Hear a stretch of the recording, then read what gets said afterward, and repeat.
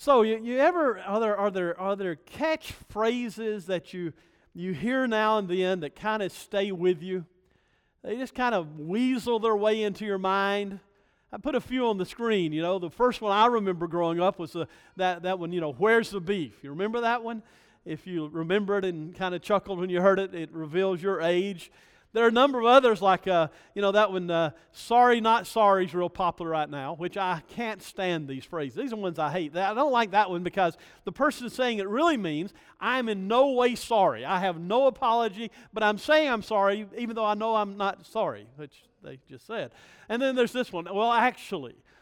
Jesus said, let your yes be yes, your no be no. You don't have to have anything behind it. And every time I hear someone say, well, actually, it usually means to me, everything you've said before is probably not true. And then the most political I'll get today is this one. We'll circle back around on that, which means one thing. Of all the things you're going to talk about, that's not what you're going to circle back around on, right? You're not going to say anything else about that. And then there's, think outside the box. I've heard that one so many years. What's wrong with thinking inside the box? The box is perfectly fine sometimes, okay? And then there's this one, the calm before the storm, which is one of the most pessimistic statements you'll ever hear. It pre-anticipates, if somebody's saying to you, things are good, just get ready, they're going to get bad, right? I mean, it's somebody the most negative attitude you ever hear. There are phrases, but the phrase that I think that I hate the very most came about not too very long ago. You know it, don't you? It's this one, the new normal. And you hate that phrase. I remember the first time I heard it, I thought, what in the world's up with that? The new normal. Would you agree with me that the last 2.5 years or so have been some of the worst years that we have had to endure as people? Now, there are folks that have lived through a whole lot worse stuff than we lived through, but for us, this has been a really challenging time. I mean, we went through a global pandemic, and no sooner had that started than we went through one of the more severe racial times and tensions that we've seen in our world, in our culture, in a long, long time. And that was followed by just kind of a domino effect of, the supply chains problem, and then the great walkout where people didn't work anymore, and then the mask or no mask issue, and then the vax or no vax issue. It seemed like there was one thing after another. And then in the middle of all that, we had one of the most caustic political climates that we've ever seen, where even in a church building there's a few words I could use and I could start a fight. I mean, we were ready to fight, it seemed like, about everything. And then no sooner had that happened, there was the aggression by Russia against Ukraine. I mean, just one thing after another. And I don't know if you're like I am, but I began to wonder, what's next? What's next? What's going to come next? What's the news going to bring tomorrow? And what I learned is that people were very frustrated with the state of things, that they were just fed up with it. They were done with it. They were ready for it all to be over. And what I noticed, and these were supposed to appear one after another on the screen, but apparently I didn't put the clicks in there, so you'll see them all at one time. But people are distracted.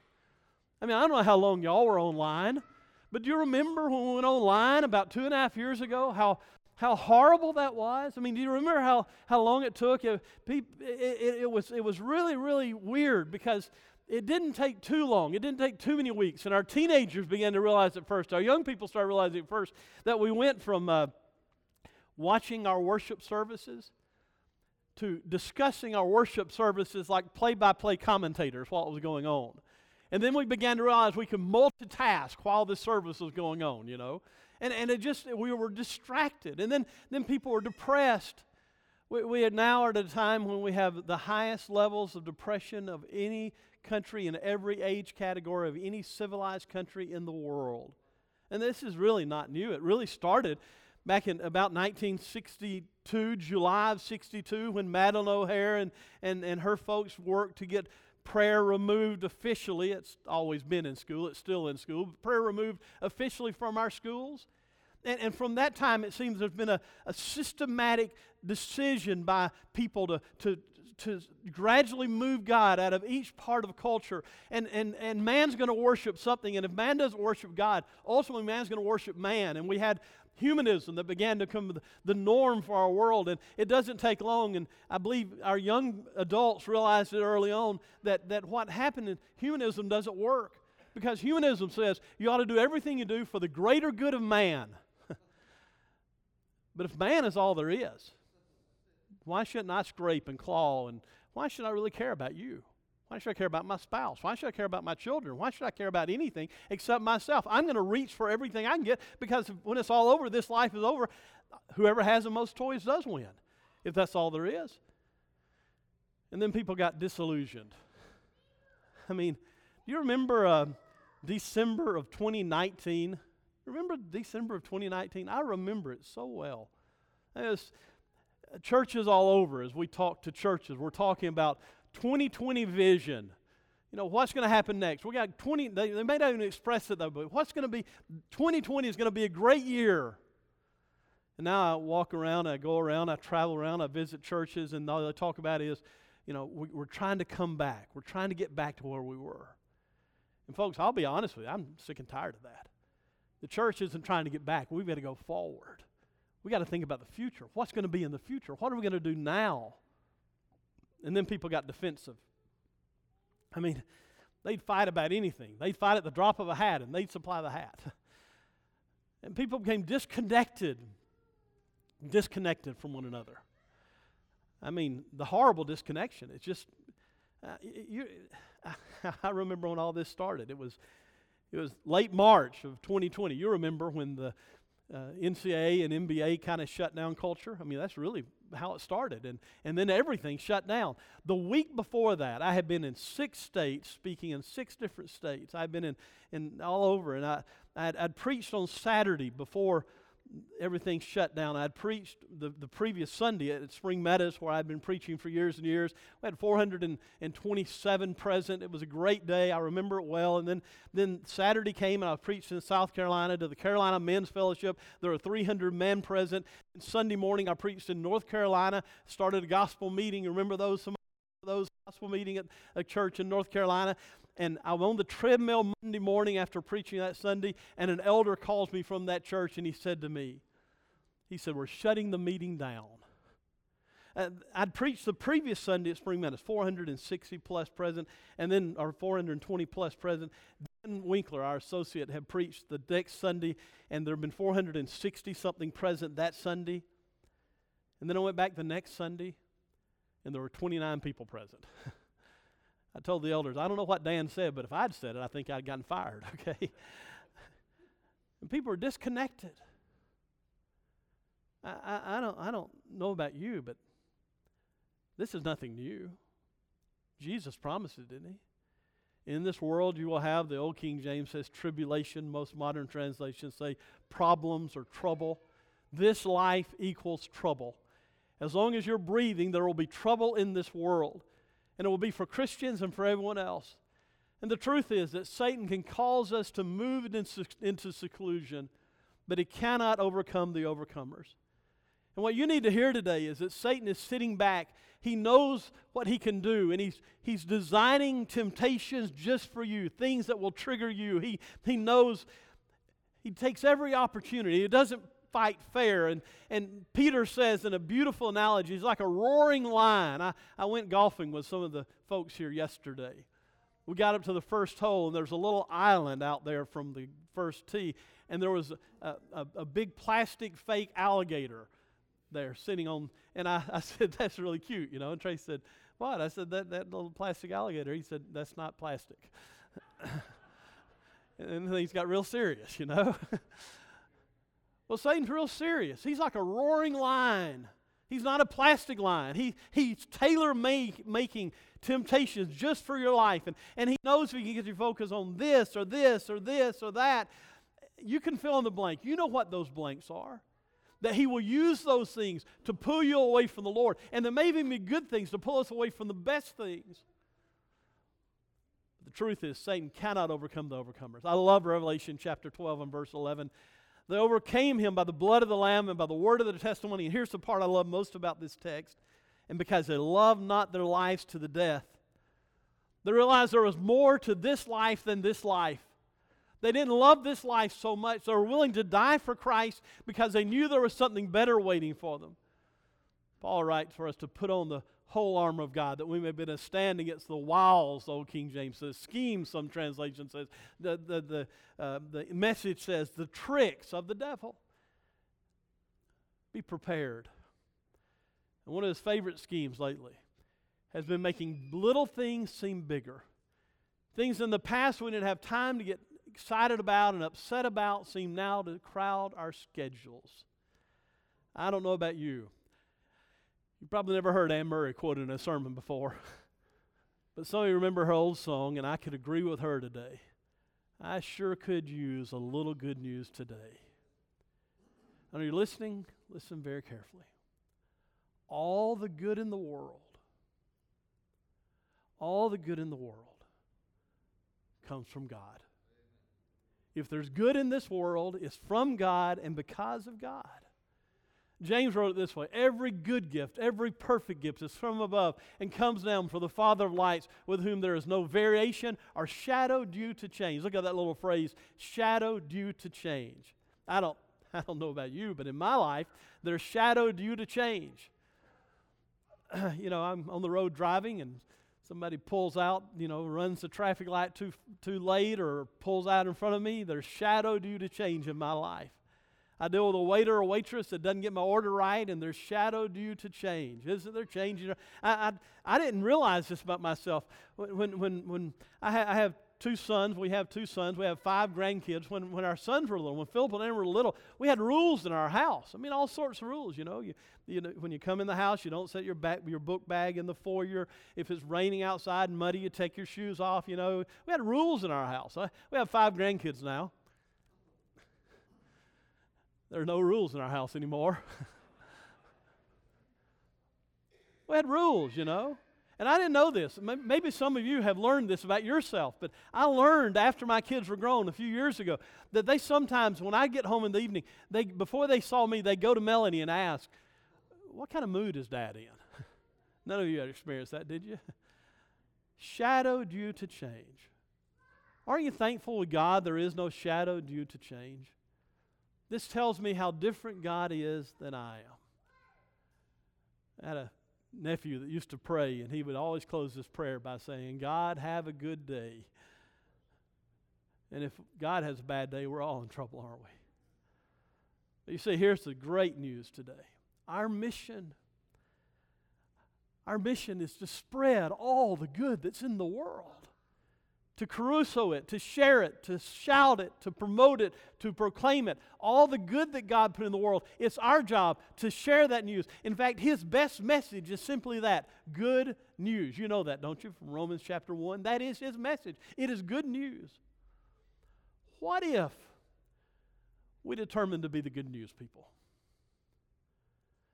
I've been preaching for about 45 years now, and all my life until January of last year, I've been preaching every Sunday for a local church. I've been a located preacher. That's what they call us. I've been preached for 10 years at Hamilton, 10 years at the Granny White Church in Nashville, 16 years at the Spring Meadows congregation, a local preacher. And I learned something. Every church I've ever been at, there were bad news people. You know what I mean? Bad news people. There were people that when I saw them coming, if I had done what I couldn't tell them this, but if I had done what I wanted to do, I would have turned and run the other way. I remember the Sunday so very well. It was a great day. We had over 500 people present. I was standing right over here where Tracy's sitting, right, the row behind him. I was standing there. The singing had been beautiful. I'd walk down to the front to hear the song before I stood up to preach because the singing was so great. I was excited. I actually had a message I loved that day. I couldn't wait to preach that message. There were a lot of people, a lot of guests there. It was such a great day. I couldn't wait to preach. And I looked down beside me, and there was this young lady. Her name is Cindy. Now, before I tell you about that story, I've got to explain a little bit about this because you don't understand. You don't know me. I got all my technical skills from my father. I remember when we were growing up, one time, sorry to tell this story, but the float, that ball in the commode, that float thing, it stopped working. It started holding water or something, and so Dad had to replace it. Well, he went to the hardware store and got a new float, and excuse me, he had some wire pliers, and he tried to twist that thing off because it corroded a little bit from the acid in the water and everything. And so he's trying to twist that thing off, and the wire pliers, hit the tank, and the tank broke. So another trip down the hardware store to get a new tank. He got the tank. We're going back to the house to put the tank on and to put the ball on. And so he's setting the tank, and it slips, and he drops it, and it breaks the bowl. So I need to tell you, I got all my technical skills like that from my dad, okay? So Cindy's standing there, and every time Cindy comes to me, it's something bad. And I'm ready to preach. I'm excited. I can't wait to run up to the pulpit. And Cindy taps me on the shoulder, and she says, "Brother Dale?" I said, "Yes, ma'am." She said, "The commode in the ladies' bathroom is broken." Like, really? What if we decided to be the good news people? What if when people saw us coming as Christians, they said, "Gospel, good news is coming"? Wouldn't that make everything better? Wouldn't that attract people?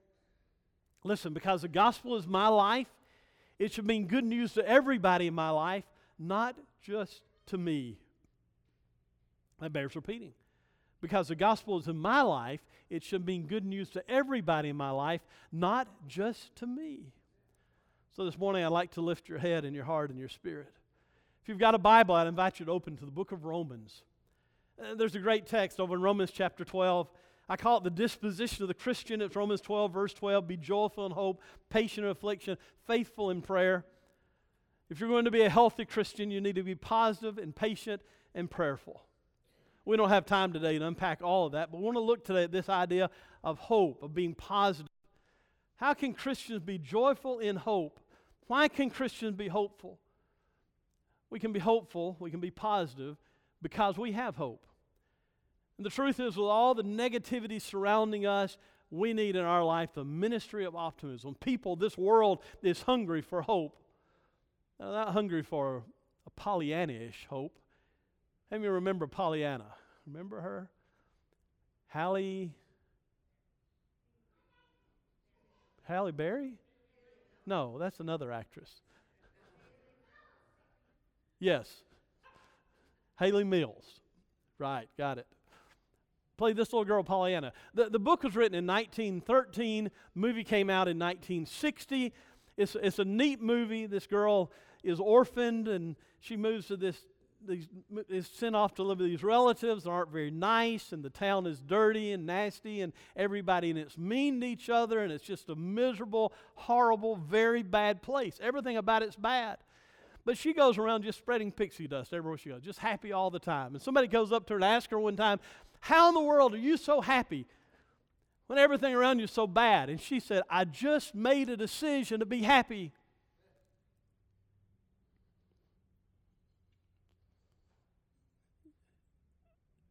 That doesn't work. It works for a little while. But it doesn't work when just being happy to be happy, when the doctor comes in and says, "It's cancer and she's terminal. You're going to lose her." It doesn't work when the boss comes in and says, "You've given us 40 good years, but we need to go with somebody younger, and you're not ready to retire." It doesn't work when your child says, "I no longer believe in God." Just being happy to be happy doesn't work that way. There's got to be something more than that. What I want to do today is for a few minutes to take your mind off of all the negativity that might be in your heart and your mind and your world, just for a few minutes. And I want to lift up your head, and I want us to look at all the good that's in the world, because remember, it is from God if it is good. Romans chapter 8. I had you at Romans 12. Turn back a page in your Bible to Romans chapter 8. I think Romans 8 is the greatest chapter in all the Bible. It begins with no condemnation, ends with no separation. And in the middle of it, there are 7 reminders of why Christians ought to be the most positive people, most optimistic people in all the world. Concrete reasons, real reasons, not Pollyanna, pie in the sky, but these are reasons in the midst of a world that's full of negativity and joylessness. I think that's not really a word, but you know what I mean. That's full of that. Reasons for us to be really joyful. Ready for them? Let's get through them. Number 1. That was the introduction for those that keep time, and it's 10:29. I've got 1 minute left and 7 points. Going to work in it, Tracy. Number one. There is, therefore, he says in verse 1, no condemnation to those who are in Christ. Are you listening carefully? Your coach may criticize you. Your parents may condemn you. Your boss may calculate against you. Culture may cancel you. But if you're in Christ, he will not condemn you. In Christ. There are 3 places in the Bible where it tells us how to get into Christ. Every time it says the way into Christ is through baptism. That is that act that finally puts us with him. In Christ, there's no condemnation. Listen, you're not going to be condemned as a Christian. And you know what that means? That means the guilt that you harbor in your heart doesn't need to be there. That you can let it go. That Christ has forgiven you. You don't have to carry it with anymore. Number 2, he says to us in verse 2, through Christ, the law of the Spirit set us free from the law of sin and death. Now there's a reason to be joyful and hopeful in the midst of a world that's not very hopeful, that's not very joyful. There's no the law of the Spirit has set me free from the law of sin. And you know what the law of sin and death is? It goes all the way back to Genesis chapter 3. We sin, we die. In Christ, I'm set free from that law. Someday I will transfer from this life to the next, from this miserable place to be at a perfect place, from this godless place to be with a God who loves me.